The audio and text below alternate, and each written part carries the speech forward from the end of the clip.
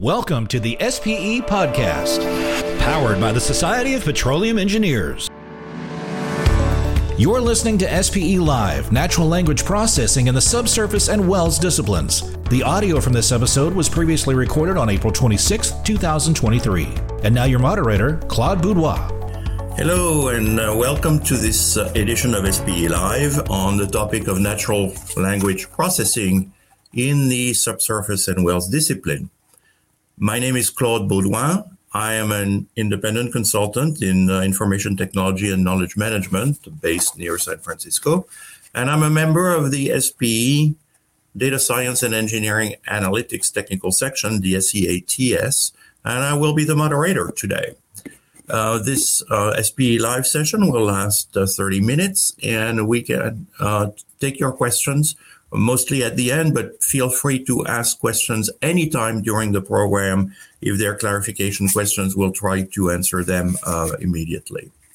When the new DSCA technical section was created last year by merging two other sections, we started planning a newsletter series, and the first of those appeared on December 1st, 2022. They're quarterly. The first article of substance in that inaugural issue in December was written by Paul Cleverly, so he had the privilege of being our first author. And he wrote this article whose title was Natural Language Processing in the Subsurface and Wells Disciplines. This article was really a very elaborate 13-page paper with figures and references on this topic of how you can use natural language processing to improve a lot of the work that's being done in the oil and gas industry. So naturally, we wanted to feature Paul in one of these SPE Lives and dig deeper into his knowledge of how this particular aspect of artificial intelligence applies to oil and gas, and that's what we aim to do today. So it's now my pleasure to introduce to you our guest. Dr. Paul Cleverly is a geoscientist and a computer scientist by background. He has worked for numerous companies in the IT and energy sectors for the past 30 years.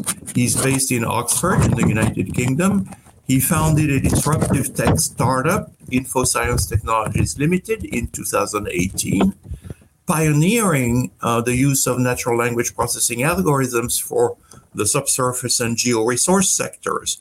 He also has several unpaid roles, including serving as visiting professor of information science and university at RGU, Robert Gordon University in Aberdeen in Scotland. Dr. Cleverly, welcome to this SPE Live. Thank you, Claude, and good morning, afternoon, everybody. So I would like to start with basically a background explanation on your part, because some people may not be familiar with, the definition or the scope of natural language processing and why it seems to have recently gained so much popularity. Can you please start with that? Sure. Well, natural language processing, or NLP for short, it's a branch of artificial intelligence concerned with how computers understand human language through voice or the written word. I like to think it's the process of turning unstructured information into structured information. You can think of NLP as mainly split into two, really. One is statistics, so word patterns are learned from text. And secondly, methods based on linguistics, rules, representations of knowledge like taxonomies. And many real-world business problems often require both of these techniques to be used, and value is often at the interfaces between many different techniques, some of which we'll discuss today. I mean, we all use NLP. We use our email. If we perform a Google searches, we talk to our conversational assistants like Alexa. NLP is almost omnipresent in a lot of things that we do in the digital world. It's trying to understand the intent of what a person is asking. There's natural language understanding, which is very much about understanding that intent, whether you type in something to Google or you ask Alexa. There's natural language generation. We've heard a lot about things like ChatGPT, models that sort of generate new text, which you may have seen if you've ever played AI Dungeon, which is a text adventure game, again with a model like that behind it. from an organizational oil and gas point of view, I think there's been a growing realization for companies that there are insights locked in their unstructured text on their file systems in their archives, which are not in structured databases. There's too much for us to read ourselves. We need machines to try and help us to automate tasks, extract data, summarize information for us, and also detect patterns and anomalies. And if you combine this with recent advances in compute power, algorithms, open source algorithms, some of the deep learning models that you see, there are things. I mean, when I was asked to write the article for SPE, Chat GPT hadn't even been launched. So, I mean, there are things in NLP that you can do today that you couldn't do last month, that you can do last year. It's a very fast moving pace, Claude.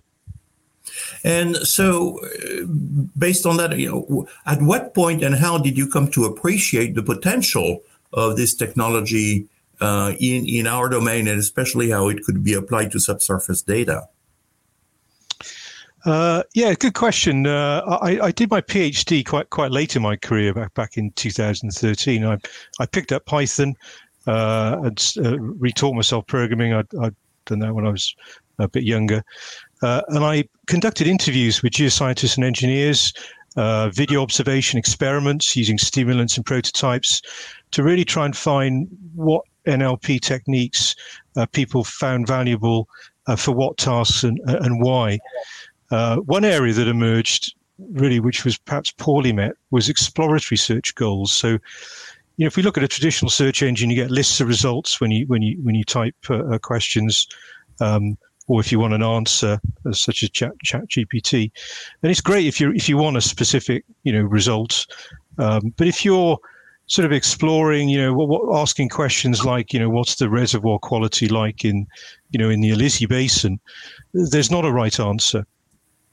Summaries you have to be very careful of because they might smooth out important outliers. And it could be, that piece of information on page 20 of a PDF that appears 10 pages down in your search results, which actually turns out to be the most interesting in amongst your results. But you'll never know that because you'll never read that far. So we have to be careful a little bit with these algorithms, because they become a bit of an epistemology. They're how we come to know things. They curate what we see and therefore influence what we know. So we can counteract that with NLP to take us off the beaten path and, find out some of these more interesting or unusual things in amongst the text as well as the obvious. So following up on that, in the article you wrote, the paper you wrote for us in December, you went pretty quickly into a description of what's called transformer models, which is another phrase that a lot of people are using casually today without necessarily explaining it. But people have heard a lot more about transformer models recently because of all the news and the hype about ChatGPT. So can you briefly explain what a transformer does and how it does it? Sure. If you allow me just to go back a little bit to some of the sort of fundamentals. I mean, Firth, back in 1957, coined this wonderful phrase, you can find a word's meaning by the company it keeps. So words that occur together or in similar contexts tend to be more closely related. So we can build a probability distribution of words as numerical vectors using some of these philosophies. So in simple terms, we can create a word vector for any word that represents the words that occur in proximity to that word from everyday training data, whether it's on the internet or our own company data. And then we can take these vectors and do things like cosine similarity between them, and the closer they are, the more similar we can infer. So words like the internet and, say, the World Wide Web will have very close cosine similarities of their vectors because the words mentioned around those are very similar. So we can use this for a range of things. I did a bit of a study on the Society of Petroleum Engineers papers itself, 70,000 of them. And if you take a word permeability, the most commonly occurring word to permeability in the SPE is relative, occurs next to it or within the same sentence. But if you look at geological literature, like the Geological Society of London, it's porosity.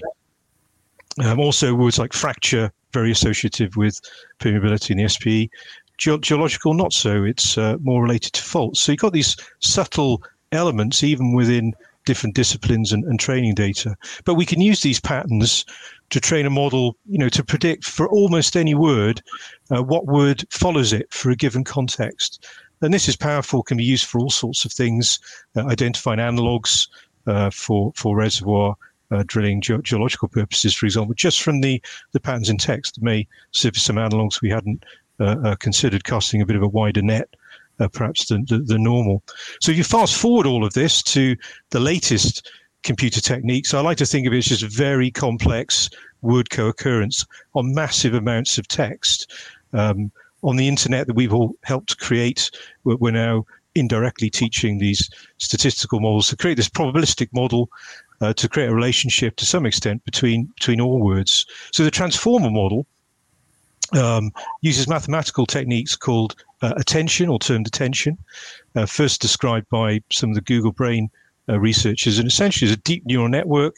It learns context, associating word with every other word in the sentence. So you specifically, an embedded vector containing positional information is fed to an encoder, performs some algebraic functions. The decoder output is enriched embedded vectors. A couple of things that this approach, that previous approaches haven't done, is it uses long-range dependency of words. So it's very, it can predict how even quite distant words relate to each other, has a significant context window. And these techniques also lend themselves to parallel processing.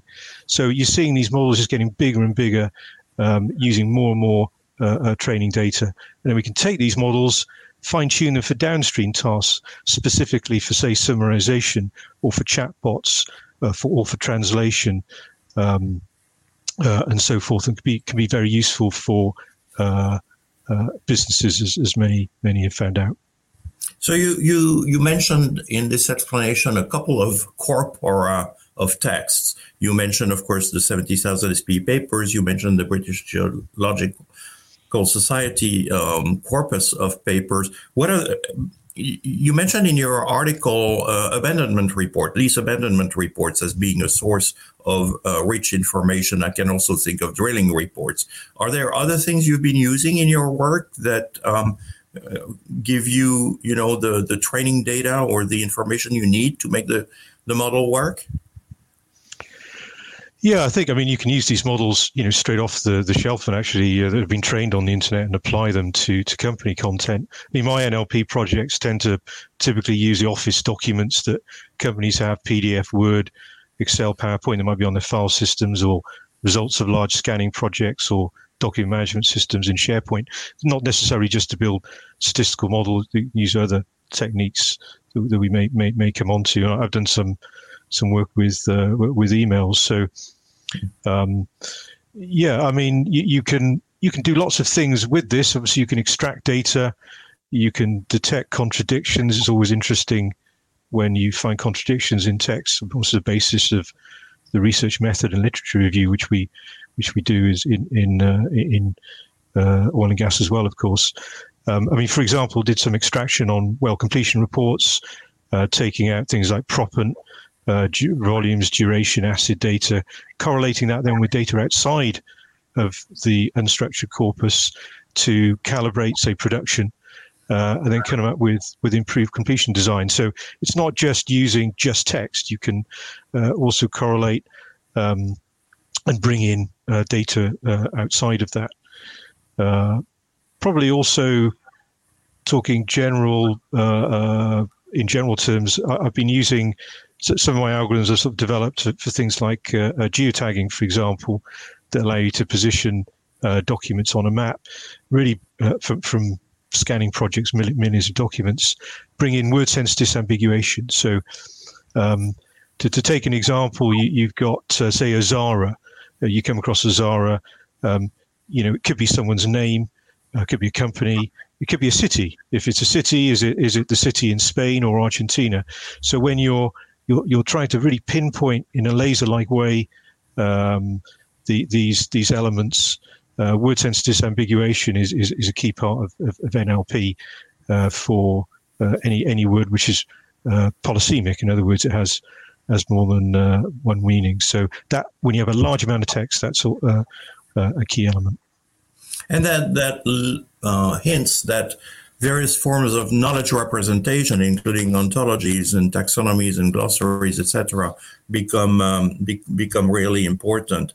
And you've just, I guess, explained a question I was going to ask you, which is about the importance of these things. When we look at the geoscientist or the petroleum engineer who's trying to use one of these models in order to derive new inferences, let's say. How do you interact with such of these models? Is it the kind of stuff that we've seen in the press recently about ChatGPT, where if you ask a silly question, you may get a stupid answer? Or is it what's the process of actually operating this model and making it give you some useful insight? Sure. I mean, there are very different types of models. I mean, we may come on to graphs, but ChatGPT is a hot topic. I mean, you're going to have that real-time sort of question-answer aspect that's going to be quite useful for companies, whether it's on operational information or manuals, a way for people to interact with information in a much more intuitive way, perhaps than they've done in the past with pick lists or SQL-like sort of statements. So I think there might be some targeted sort of subsurface specific mechanisms for this. We also, of course, interact with the products of things like transformer models. I mean, if you've ever used Google or Bing, you're consuming the output from transformers. If you want meaningful file titles, things like look on a project and you've got things like final.pdf or 10045.pdf, we can generate meaningful titles. So there are sort of direct interaction with the model, but then also the products.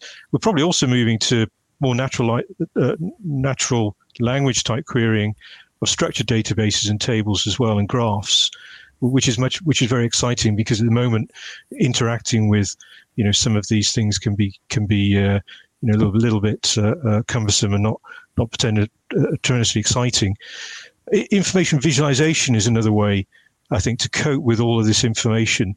I spent quite a bit of time on this, stacking up all of the mentions of a concept of interest in text, including the outliers, the edge cases, looking at the sentiment, like the potential source rocks, by area in a geological age, or drilling problems by formation, the quality of casing that we can extract out from text, so spatially.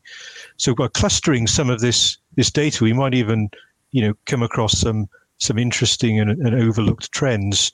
For example, taking word vectors around bleaching, carbonate cements, clay minerals, iron precipitation, maybe clustering that, plotting that against vectors for different lithologies, we could come up with potentially overlooked fluid flow pathways in a basin. So these little latent patterns hidden in all of our text that could be knowledge hiding in plain sight. Yeah, and in your article, you did mention that some of these techniques had allowed you to discover things you did not expect, right? Yeah, indeed. I mean, if we're talking about sort of graphs as an example. That you think of graph as being of nodes and edges, so we can store interrelationships between events, entities, concepts that don't necessarily explicitly exist. Graphs can be data driven, so unlike sort of relational database, the schema more or less reflects the NLP logic of perhaps what your Python algorithms are extracting. And we're familiar with graphs and page rank in Google around each node is a web page and an edge is a link from one page to another. Facebook, friend of a friend, whose friend of a friend plays a guitar. We can do the same with geoscience and engineering. Which wells in this area penetrated this formation with casting, these sorts of types of things. And applying to sort of geoscience and engineering discovery, we can take these mathematical graphs and in a way there's a visual representation of the the geology and engineering linked to a reservoir or a play, with the wells known to interact with that. And it might be much more fun and useful to interact with that using a chat GPT type interface to explore the different pathways and query that graph. So again, another example of taking different NLP approaches, statistic and linguistic, and putting them together for a potential solution. In terms of finding new knowledge, I've got some examples. So I've been creating sort of knowledge graphs with some of my algorithms as an instance graph rather than a reference graph. So it's important to me how many times that edge between two concepts is detected within the text. We take a simple example.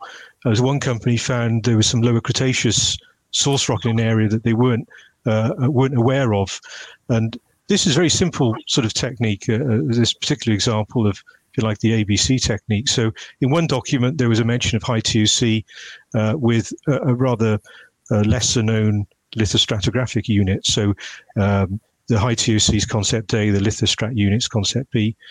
Then in another document, there was mention of this lithostrat unit, concept B, and then an age, which is concept C. But in this quite large, several thousand documents, it was never stated that there was effectively a lower Cretaceous potential source rock. But you could infer that through the ABC type rule. And these techniques have been around for quite a while. There's a nice study where links between Raynaud's disease and fish oil, and also magnesium deficiency and migraines, was actually predicted in a same ABC type technique. Literature-based discovery is one way to call it. And these were never explicitly stated, but the knowledge was there, latent within the text, almost again hiding in plain sight. And they were later proved empirically. And there's many other examples that if we put all our text together, there's the potential for new business and scientific discoveries if we know how to look. So that's the grand challenge, and that's the grand benefit you can get from this. Let's, in the few minutes that are left, let's talk now about what people and companies should do concretely to benefit from this. So one question is what should an oil and gas company do in order to discover new important information from the mass of textual data and documents they hold? Another part of the question is, what should an oil and gas professional learn? What are the courses and resources, et cetera, they need to go? And then we have an audience question, which is the biggest challenge for a PhD student is data. Can you please explain where we can get subsurface data?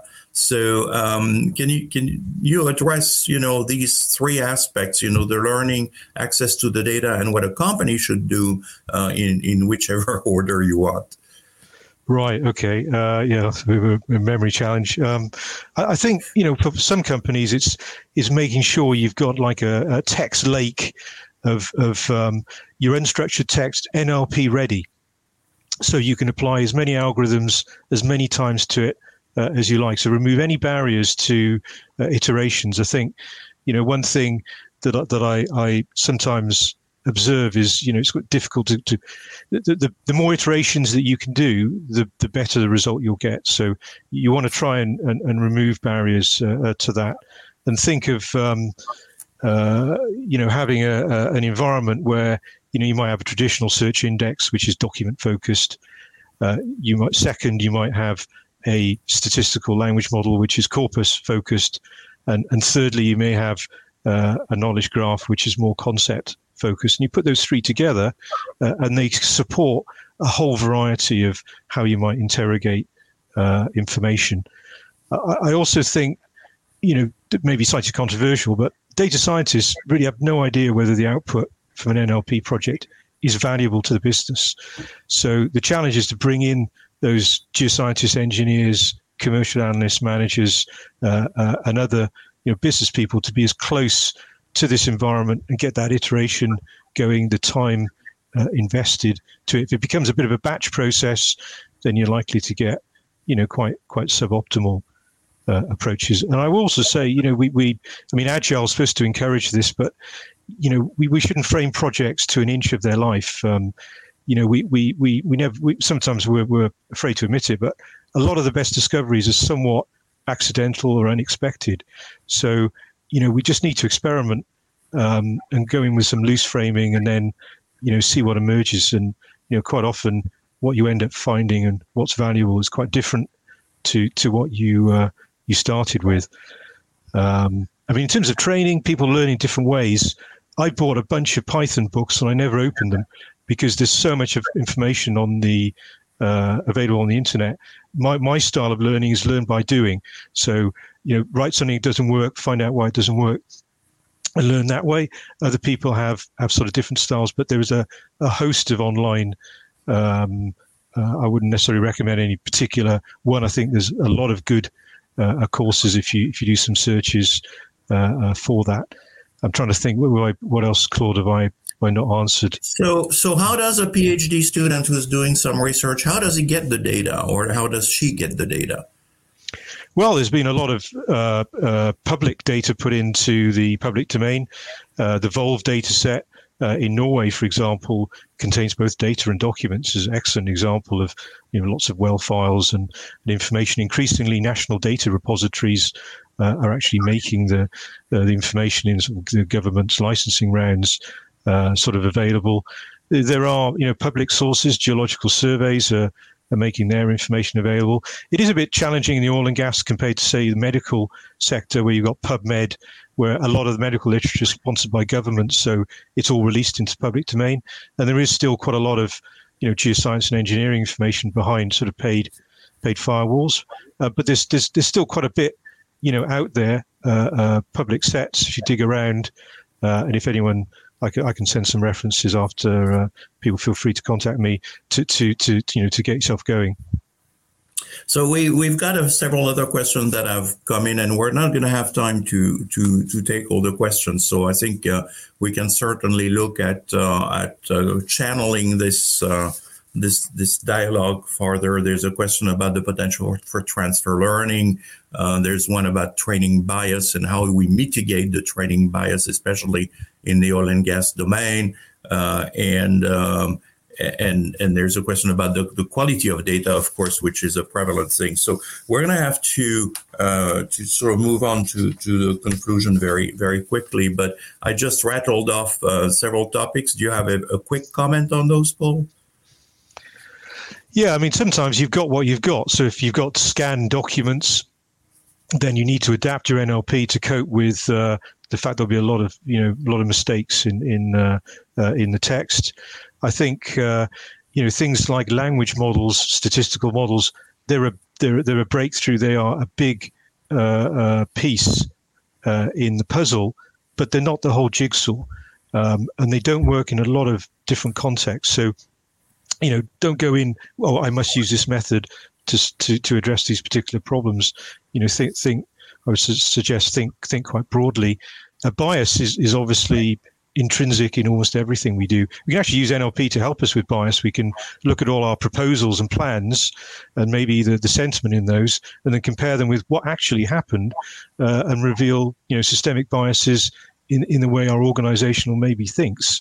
So I think as long as you're aware, that's the first step to catering with any bias. But your training set has to be as close as possible to the information that you're going to apply it to, and that's obviously something to bear in mind if you've got models based on movie reviews or internet content, and you're applying it to very technical information. Having said that, I've used plenty of generic models, and they've performed pretty good against some pretty messy drilling reports, for example. All right, so we could certainly go on for probably another hour if we had the time, but unfortunately we don't have the time. Do you have any final words of wisdom that you would like to leave us with? Well, I don't know about words of wisdom, but I would say, sometimes, in amongst all this text, to see the meaningful, you have to remove the obvious. Wow, that's profoundly philosophical. Thank you. That was a great final statement. So that's all we have time for today. Thank you so much for your insights. I think this was absolutely fascinating, and it's amazing that you wrote that back in November, and then since then we've only been hearing about ChatGPT every day. So it's clear that you're at the top of this trend and making it useful for our industry. I can only add a recommendation that everyone go and read Paul's article, which was in the December 2022 issue, again, of the SEA Technical Section newsletter. As a reminder, the title of Paul's paper was Natural Language Processing in the Subsurface and Wells Disciplines, and it starts on page 5 of that issue after the sort of initial preliminaries. Thank you for joining us today, Paul, and thank you for our audience for having joined us, and we'll see you next time. Thank you, Claude. Thanks, everybody. Bye-bye. Bye, everyone. Thanks for listening to the SPE Live podcast. For more content, visit the SPE Energy Stream, the industry's digital pulse, at streaming.spe.org. If you enjoyed today's show, don't forget to subscribe and review. Join us next time on the SPE Live podcast.